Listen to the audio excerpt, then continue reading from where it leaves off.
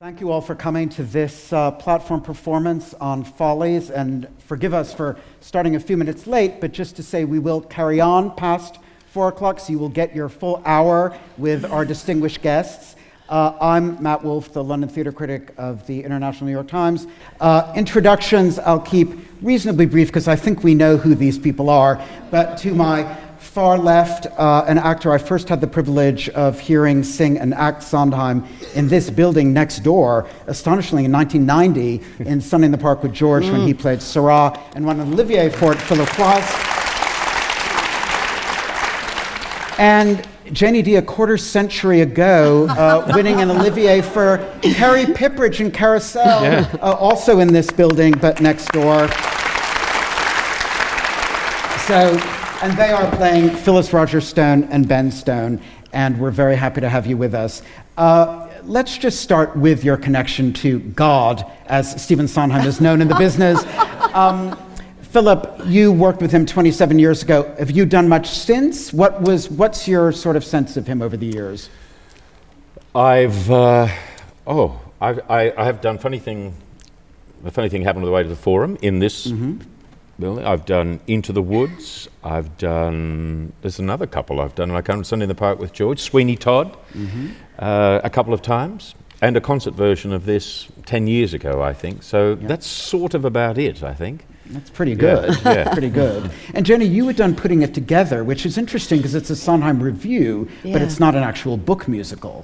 So tell us about your connection to him. Well, I suppose it started when I did Carousel, because he was in the bar afterwards and wanted to have a chat, which was lovely. And of course, his sort of heritage was Rodgers and Hammerstein in some ways, so he felt very close to the material of that musical.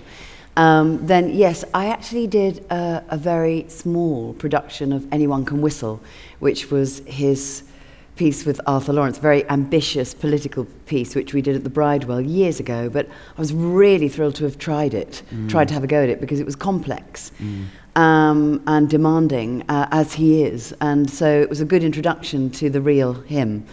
And then Putting It Together, I'd seen, just after Carousel, I flew over to New York just to see New York, really. And at the Manhattan Theatre Club, Julie Andrews was playing in Putting It Together, so I had to go and see that and just wept buckets. It was very much about relationships, and Julia Mackenzie had put that book together. If you call it a book, it's it's a thread, but very strong thread. And so when we came to do it here, the director said to me, it hasn't really got a book, it's more like a concert. And I said, but we should do this thread that Julia Mackenzie intended, because then it links all the songs together, and also there's a sort of tension between all the characters, which makes it a bit more important, and very similar in that way to Follies, which you might think is a concert, but it's all strung together. And interestingly, one of the songs from Putting It Together, as I recall, was Could I Leave You? Yes. So you'd had a previous experience of that extraordinarily vitriol-filled number that you delivered to your onstage husband in a previous show. Had you been tracking Follies as a project because of that? No, I had no idea it was coming at me. In fact, I was rehearsing for Antony and Cleopatra, which was going out to the Hollywood Bowl. And when they asked me to come in, I said, I'm sorry, I'm playing Cleopatra, I can't come, I can't look sideways. I was, it was a very important role, and I didn't want to make any mistakes with the limited time we had to get it ready for LA. But they insisted that it was that date or never. Well, of course, I wanted to do this. When I heard that also Dominic Cooke was directing it, I thought, wow, that will be in very good hands. And so I turned up and apologised for the fact that I hadn't read the script yet, but I did know the song, thanks to Putting It Together, so I said, I can do that for you, and, if anything else you want me to do. And I sort of sheepishly left, thinking I should have really done something, and I said, I'm sorry, I can come back. When I get back from LA next week, I'll come back and do a better audition. And Wendy Spon sort of whispered to me, you've got it. Which is amazing. But they then had to check with America. Right. So that was a scary moment, because he might have said, no, don't think so. And Philip, is it true that you got on a plane from Australia to London to secure this? my London agent rang and said, would you like to do it? And straight away I said yes. There were a couple of other things. I think I was shooting a mini-series at the time. And I had a couple of days spare, and they said, would I video it? And I thought, oh, I can't. You can't do it. So I hopped on a plane and I flew over for 2 days and had a couple of hours with Dominic, partly because you don't want to audition, you actually want to rehearse. That's sort of what you'd want the audition to be. And I would like to say I was auditioning them, but that wasn't the case. They really, Nick Skilbeck and Dominic, but they were just wonderful. And what we did was we sort of worked. And I suppose for Dominic it was as much about finding out how you rehearse. And so I had a lovely rehearsal period, and I hopped on the plane and didn't know anything. You know, he said, I can't tell you just yet. And so I was back in Australia when I found out, and I was very happy. And there were a number of serendipitous things that happened, I think, for us all to come together. I mean, when you think about getting this cast together, it's quite an extraordinary thing. And to be at the National, it's the only place that can do it on this scale, with this amount of love and care, and this size orchestra. It's very hard to do it like this commercially, I should imagine, these days. Dominic, of course, and the material. And I think it's no accident that Dominic has actually been able to do with what he's done with it, because he's just done a film. He's just done a big film, and he's brought all those skills together of filmmaking into this production, understanding how time works, how things cut together, because it's a very filmic script. This is the movie, for people who don't know, of Ian McEwan's novel on Chesil Beach. On Chesil Beach, yes. Yeah. You've both mentioned Dominic Cooke, who's the director of this production, who astonishingly, although having run the Royal Court, having directed Arthur Miller, August Wilson brilliantly next door, had never directed a musical before. I think he'd done an opera, he said. Opera, yes, but never a stage musical. As someone who's done many musicals, did that give you pause? Imelda was sitting in there and she said, I'm a bit worried. It's like, lots of little scenes. And I said, don't worry, Dominic Cooke is brilliant. It's going to be fine. But then we were, on the 7th week of rehearsals, still fiddling around with scenes and having never run it. So usually you rehearse, for most places, 4 to 5 weeks, and you do a run on the 4th week, and you start sort of refining it and then going back and doing another run and another run until you're ready to put it in front of an audience. Well, it came to the 8th week, and I think it was the Wednesday of the 8th week. And he said, yes, we'll do a run tomorrow. That'll be it. That'll be a run. And then we'll do another run. And Imelda was off for a couple of days because she had a bad cold. And she came back and did the 3rd run. So we did actually have 3, but it wasn't till right at the end. And miraculously, I had a feeling it might be that way, because he's so, he loves to look at the detail. I mean, Sondheim's famous for saying, God is in the detail. And that's what we did. And then so all the details held it. It's a big, hefty monster of a book, actually. So the details were like wonderful sinews, little ligaments holding the tendons, holding the muscle together. It was great. You can tell I've just been in physio. Absolutely. But Philip, after working, for instance, with Trevor Nunn, who's done so many musicals as well as almost all the classics, what was Dominic's way of working quite different, quite particular? No, they all work differently, absolutely. And that's the element of trust for an actor, is that you have to actually give over to that method of working, because they're the only person that has the overview. Although, because I'd been teaching and directing actually a little bit, the first couple of weeks were quite difficult for me because I was slightly outside of it, slightly had a teaching and directorial eye, until, of course, Dominic just happened to nail me on a couple of things, bad habits, really. Immediately, you don't worry about anything else, and you have to put your head down and just concentrate on you. And he had that ability with everyone, just for you to focus on exactly what you were doing. And very, very specific notes. That wonderful directorial thing of, so what is it? Specific in your criticism, general in your praise.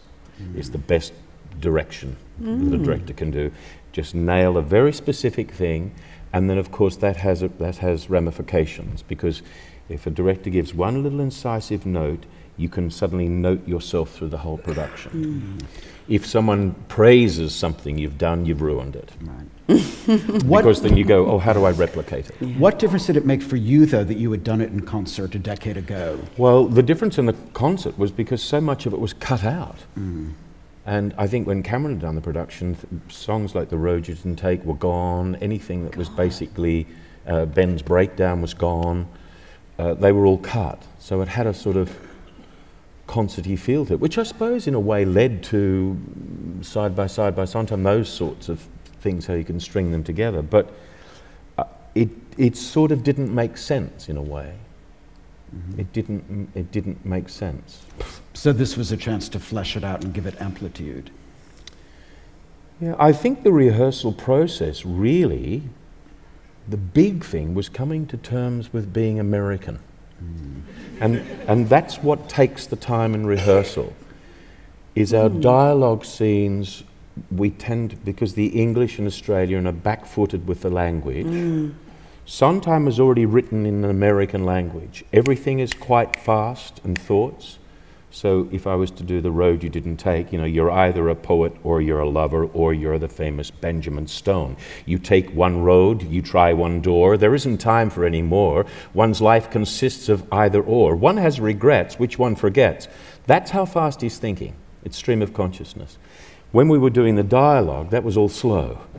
So it took us a while in the rehearsal. I think it takes that 8 weeks for us to bring the American dialogue exactly at the same time. The Americans drive through things at a fast pace, to have to get the dialogue to intermesh with the songs so that there is a seamless transition from dialogue into song. And it seems to me that's where the time takes for English and Australian people to get that Americanness, where...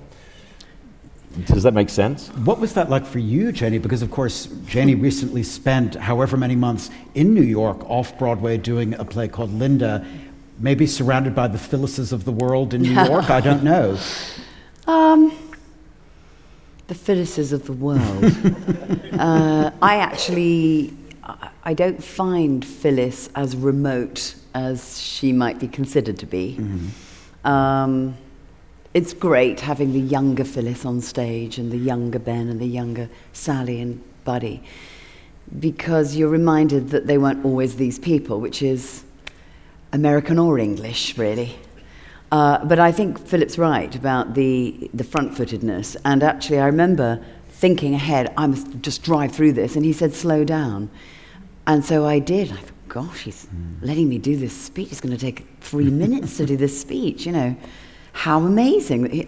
He's the director, right? And I slowed it down. And then as we came towards the opening, he started to say, really pick up the cues there. And I said, but you want it faster? He said, oh, yeah.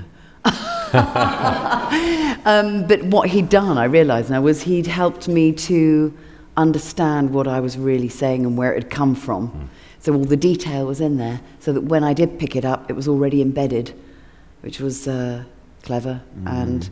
Never ever put anyone under pressure, which is awful. If you're under pressure to quickly get the lines, it's very hard to dig through into the character, But going back to New York, yes, I mean, I did a play there about a woman who was angry at being 55 and not seen anymore. And I think there's something of that in Phyllis. She's asking herself, what's going on at this point in my life? So it's interesting to come from that piece to this piece with some fuel already. And having been in America, to have the song of New York in my ear is quite helpful. Although I think Phyllis is from Philadelphia. Right. Yes, that's a question. How much did Dominic work on, and how much did it interest you to really think about the backstory of you two as a couple before you get to the party? What are you saying in the cab on the way there? Well, do you arrive separately? Do you arrive together? Are you in a snit? All of that. He actually put us together with our younger selves mostly. I don't think we ever discussed. We have our own stories, I have a wonderful backstory for that day, of what's happened that day. But I don't really want to tell you because it's my secret. And somebody once told me that the best actors are mysterious. So I'm trying to be a good actor. Okay. You're allowed.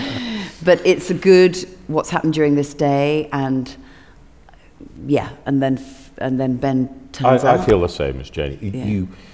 We have different takes on it, and no one needs to know, in the way that you can be married and we all have our secrets. You don't tell everyone everything, and that's where the conflict or the coming together arises.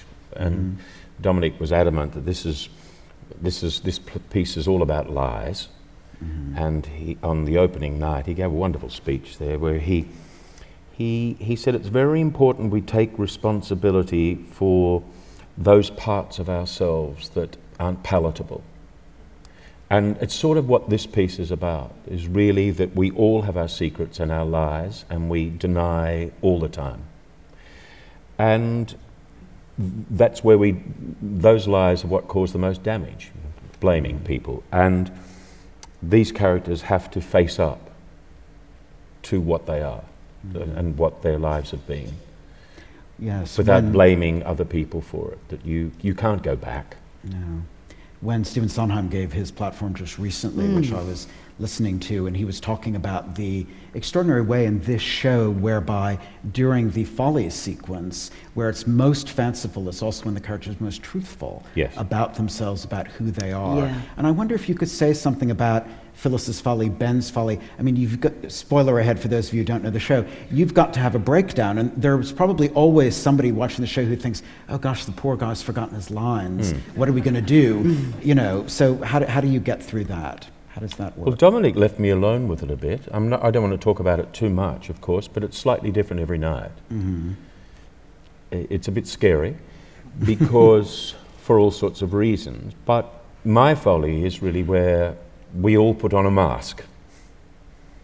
And, you know, I've suffered from mental health issues for all my life, really, and no one would know because I'm smiling and you put in so much energy to covering it up. And for me, that's what the character does, where all that finally, in front of everyone, tumbles away, and you have to say, this is who I am. And people do it in life all the time. You know, mental breakdowns, sometimes they say, someone makes, whether it's a conscious choice, you say, I'm not going to pretend anymore. I'm just going to let it all go and have a breakdown and go mad. Or some people come out of the closet if they're hiding their sexuality. There are great moments. Some people are reborn again, or there are moments, epiphanies in people's life. And so my folly really is about where finally the mask comes down and the pretending and the charm and all that just goes. And he has to face up to that, really.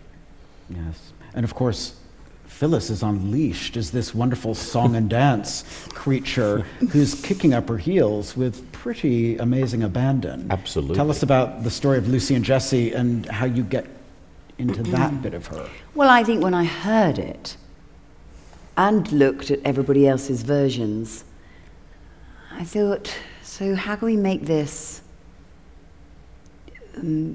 more visceral, and why is it there, and what does it really mean? And so I think you're right, she is letting go.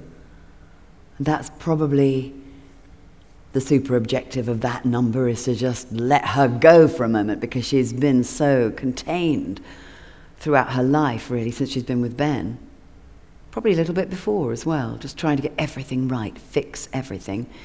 The work I did with Zizi was about how she'd been brought up, and she's a great fixer, gets everything sorted. And, you know, in a way, doesn't allow her to ever be sort of chaotic, like most people. And so she's super organised, and a wonderful mask as well, everything's fine. So in Lucy and Jessie, she's already let off steam in Could I Leave You to Ben, and sort of said everything that she needs to say to him. But there is a feeling, a sense that she still hasn't quite let go. For me, I feel that. She hasn't really let go. So coming to Lucy and Jessie, having a brandy, getting some guys around her, telling the pianist, go for it, and just telling it like it is, which is, as Philip says, not about blaming someone else, but actually going, you know what, I think my problem is. But she's probably the only, because Buddy does that as well, but we can't all come on in Loveland and go, poor me, feel sorry for me, because I have a hard life. So there has to be some irony and some wit and some silliness, and I think actually that's what comes into Lucy and Jessie. It's a kind of tongue-twisting, ironic look at her inability to be neither of the people she's actually ever been. So she's been young, she's been sophisticated and mature, but actually she'd like to get that back, and she'd like to be one thing. And I don't think that occurred to me until Bill said, so we're going to get the younger Phyllis in. This is the meaning of the song. Because I was always wondering, is it about Sally and Phyllis? Here's a little story that should make you cry about two unhappy dames. You might be forgiven for thinking, well, yeah, it's obviously about Sally and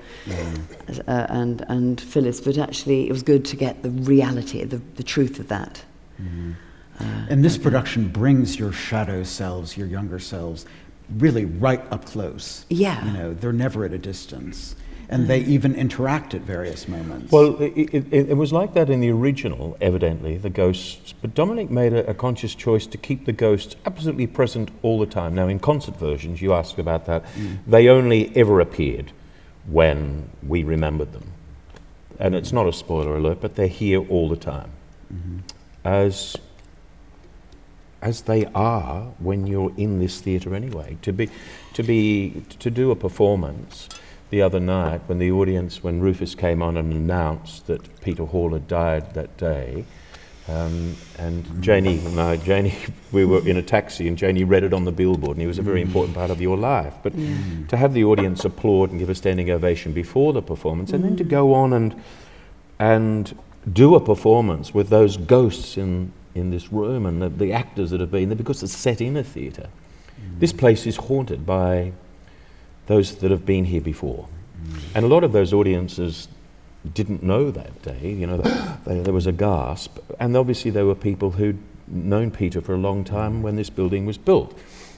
And I think Dominic decided that the theatres are full of ghosts, and because this story is about a theatre about to be pulled down, once it's gone, what happens to those ghosts? They no longer have a home. You have destroyed that lineage. Once a theatre is it's a terrible thing to pull down a theatre. And once it's gone, those stories are gone. And I think he made that choice to keep the ghosts here on stage all the time. And I have to say, it's quite wonderful. And they work very hard because we don't even know they're there, and they have to be present. They watch us.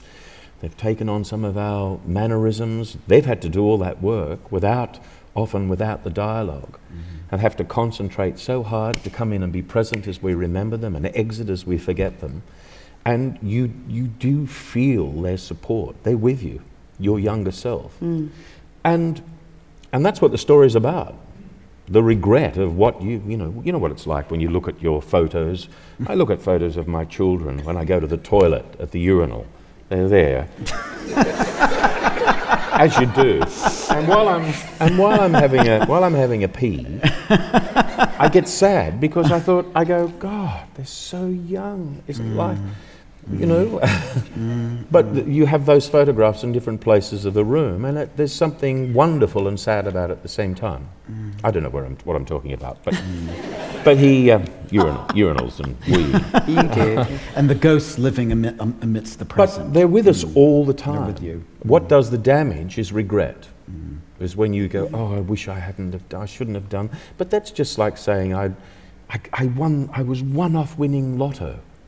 One off is still 28 million off. So the idea, if I'd done that this wouldn't have happened, is ridiculous. But we spend so much time in regret. You know what I mean? Thinking, oh, what if I didn't do this, or what if I hadn't married that person? That's stupid. Oh, yeah. I mean, but we waste a lot of time regretting things that we did. Cancel and continue. Yeah, another Dominic thing. Actually, it's Celia Emery. Oh, is it Celia? Yeah. Cancel and continue. Cancel and continue. Yeah. So Get on with it. erase and start again. Yeah. Or just keep going. Yes. Yeah. You mentioned this extraordinary set, which really is quite amazing. And before you arrived, I was kind of looking around the back, like the characters do in the show, kind of coming out and kind of poking around. And it is so extraordinarily detailed, straight through to the pile of debris in the corner. Yes. What's it like performing this show not behind a cross arch? Because every time I've seen it before, there has been kind of that safety of a cross arch, whereas here you're quite exposed. I can't imagine it being any other way, to be honest. I think because we had rehearsal room 1, rehearsal room 1 is the best. And it has its own revolve, so we got used to the revolve there. And I think it was sort of seamless coming in. I mean, obviously we were amazed at the brickwork. My little boy came to do a workshop here, and he said to me, "I've just seen the bricks for your set." And they're not real. But he was really impressed because, of course, they do look heavyweight. And But there is nowhere to hide. In a cross arch, you feel like you can turn up stage and go, but when you're on this stage, that's it. You're there. You know what I mean? I do, yeah. And the big thing is not having the pit, so you've got no eye contact with the conductors. Because the orchestra's back The orchestra's there. that. We do have monitors, but it's pretty scary sometimes because you have to learn how to have a relationship. And our conductor Nigel Lilly is amazing because all he has is your breathing in his ears with 2 speakers here. So he's conducting really through understanding the acting process in the rehearsal room. He's very sensitive. He goes with you. He picks up things. He's amazing. Yeah. Yeah, And he's doing it all just by understanding that process in the rehearsal room. Now, we haven't mentioned, speaking of presences in the rehearsal room, Mr. Sondheim. I gather he was at the very first preview. Was he also around during rehearsal, shaping it, or did he kind of let Dominic do it? He literally turned up on the day of the dress rehearsal, and he sat there. And we all tried not to look. And then, he seemed really at home. And he talked to Dominic about a couple of things. And I was having a chat to Dominic here, and he came right up. And I thought, I really want to say hello, but I didn't because he wanted to talk to Dominic. And then he came backstage and just chatted to us for a bit. And it was lovely. Yeah, and then after the first preview? And the first preview was really our second time through in the space. And we didn't know what was going to happen. We just hoped we'd get through it, really. Yes. And the entire audience rose as one at the end, which was very moving. And then amongst all the cheers, I saw Sondheim standing right there going, "Bravo! Yeah!" So I said to Nigel, who was taking his bow, "Say something about Stephen Sondheim." And he was just, he couldn't believe, we were all kind of rabbits in the headlights. And then Imelda, of course, took that moment and stood forward and said to the audience, "Thank you so much for being such a wonderful first audience, and please will you join us in thanking our wonderful composer, Mr. Stephen Sondheim." And we all cheered him. And I said to him afterwards, "I'll never forget tonight." And he said, "Oh no, nor will I." He said, "This doesn't happen much." He said, "Really, we have to treasure it." And he didn't stay around for the opening because he's sort of not interested in that in a way. I mean, what's important is he was happy with it. Is what he loves actors because he's a dramatist.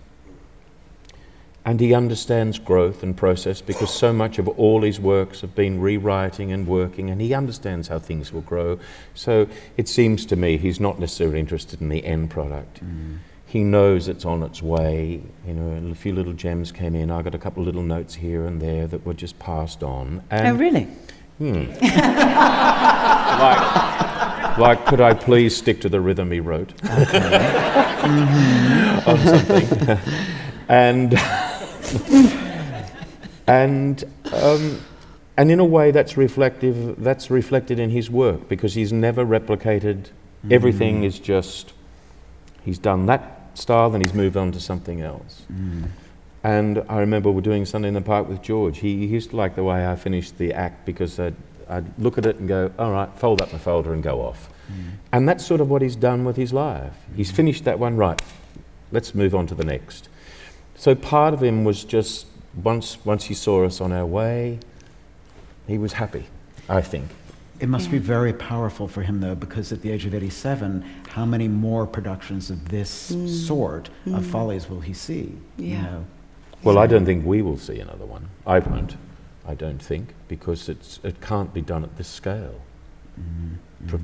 Commercially, I don't see how it can be. You mentioned, Janie, interestingly earlier on about Phyllis and Lucy and Jessie, but also in general, looking at how it had been done before. And of course, the thing now with any role, we were talking about Beckett, Shakespeare, you can archive all these things on YouTube. There's so many other versions of Phyllis, Alexis Smith, Blythe Danner, John Maxwell, the list goes on and on. Yeah. Is that useful to you, or do you kind of put that all to one side, or do you actually want to kind of see how it might be? I mean, I don't always go researching what other people have done, but actually Lucy and Jessie is quite hard to sing. I found it quite hard to sing. So I wanted to look at how other women at my age had done it. And it was actually really, really helpful to listen to the tricks. It was educational and it was comforting and it was exciting to watch what other people had done, and then even more exciting to see what Bill Deemer, our choreographer, wanted to do with it, which was totally different to anything I'd seen. So that was clever of him, you know, to come up with a new idea. I don't always do it, but I did on this occasion. I thought Alexis Smith for me was... Yeah, I like that. Who was very the original, much. of course. Yeah, I really love that. Do you do any of that sort of thing, Phil, or? I looked at the Folly, actually, the different versions of it, and it concerned me because I didn't quite understand how it was going to work, because there is no conductor in the pit to prompt. So we had to find another way of doing it. And basically, I can't dance. Can't dance, won't dance, moi. So Bill Deemer has done a very good, very Ben job on me, which is all mask and artifice. And I decided that the least I could do would look like the more I could do, because I saw other versions where most of the Bens couldn't really dance well either, but tried to do too much. And then it looked like the more they did, the less it looked like they could dance. So I decided I'd just try and stand still. So I did look at You that. stand still with such style. That's absolutely true. And I paired, and Bill was wonderful because he just kept pairing it away. And he's very, very, very, very good like that, because he tailors it to what you are capable of. And you know, they're very lucky with Lucy and Jessie to have someone who can act and sing and dance like Janie, because sometimes that doesn't happen and the dance gets cut. Yes. But it's worth looking at it sometimes with Sondheim, because he's tailored the material often to the very first person who performed the role. So I know I've said it before, but that lineage is important, because those roles are on loan to us from often the person who created it. And because Stephen Sondheim is such a great teacher, and he's not frightened to rewrite things and shape things and keys for certain people, it's interesting to look at that past, because you can sometimes see, oh, it came about because of that performer. And you have to know where that came from. I mean, chefs do it all the time in their cooking. They, you know, they check out what other chefs have done and pay homage to those that came before. Painters do the same thing. Musicians always do the same thing. Stephen Sondheim doesn't really like too much acclaim, because he understands that he couldn't have done a lot of it without Hal Prince, or without Michael Bennett, or without Oscar Hammerstone. Do you know what I mean? So I sort of feel sometimes I do, if I'm in trouble, it is worth going and having a look. talking about the movement, but also what's contained lyrically. I think Imelda has said, many others have talked about Sondheim as the Shakespeare of musical theater. Janie, you've done a lot of Shakespeare, a lot of it with Sir Peter Hall. Can you speak to Sondheim as the Shakespeare of musical theater? Does that resonate? Well, I don't really like comparing writers because I think the good ones are totally unique. And I actually think that I have compared already in the past Rodgers and Hammerstein to Shakespeare in my younger days. So I'm now thinking, well, do I want to just, toss that into a comment? I don't know. I think he's Sondheim. He's got his very acute vision of the truth of particularly marriage. He seems to know about that.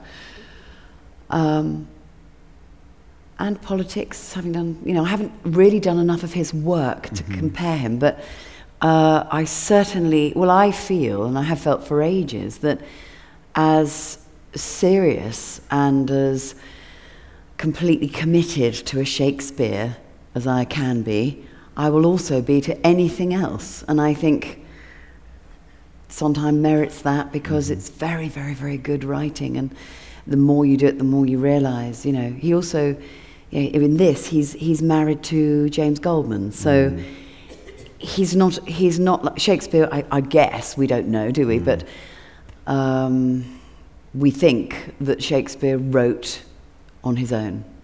He wrote everything. We know that Sondheim sometimes writes everything on his own, but most of the time pairs up with somebody else to write. Collaborates, yeah. So, collaboration. So it's not the same as Shakespeare, but for the amount of depth and mileage and flexibility of the language and the themes, I think it's genius, definitely.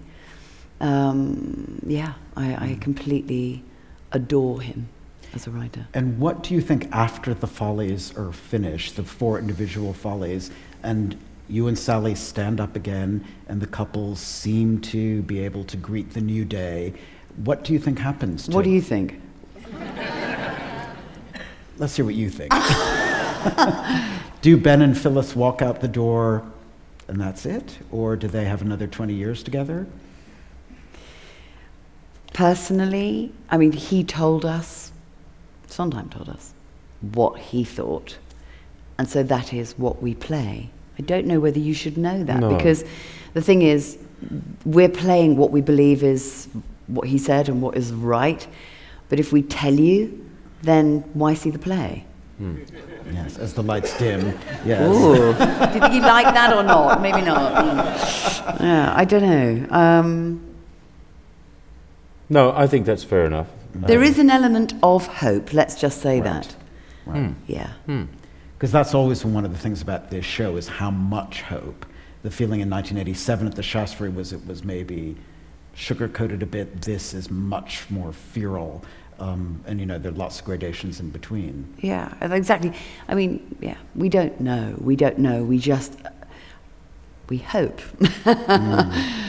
On a sort of frivolous note, because you have that wonderful song, The Road You Didn't Take, and this is a show about, reflecting.